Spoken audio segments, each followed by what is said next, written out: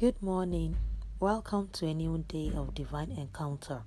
Our strength for today, 4th November, is Isaiah chapter 54, verse 1. I'm reading the New Living Translation and it reads, "Sing, O childless woman, you who have never given birth. Break into loud and joyful song, O Jerusalem, you who have never been in labor.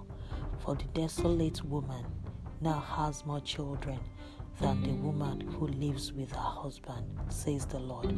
End of reading. Your waiting time may seem like barren desert, but let your spiritual ears hear God's promises.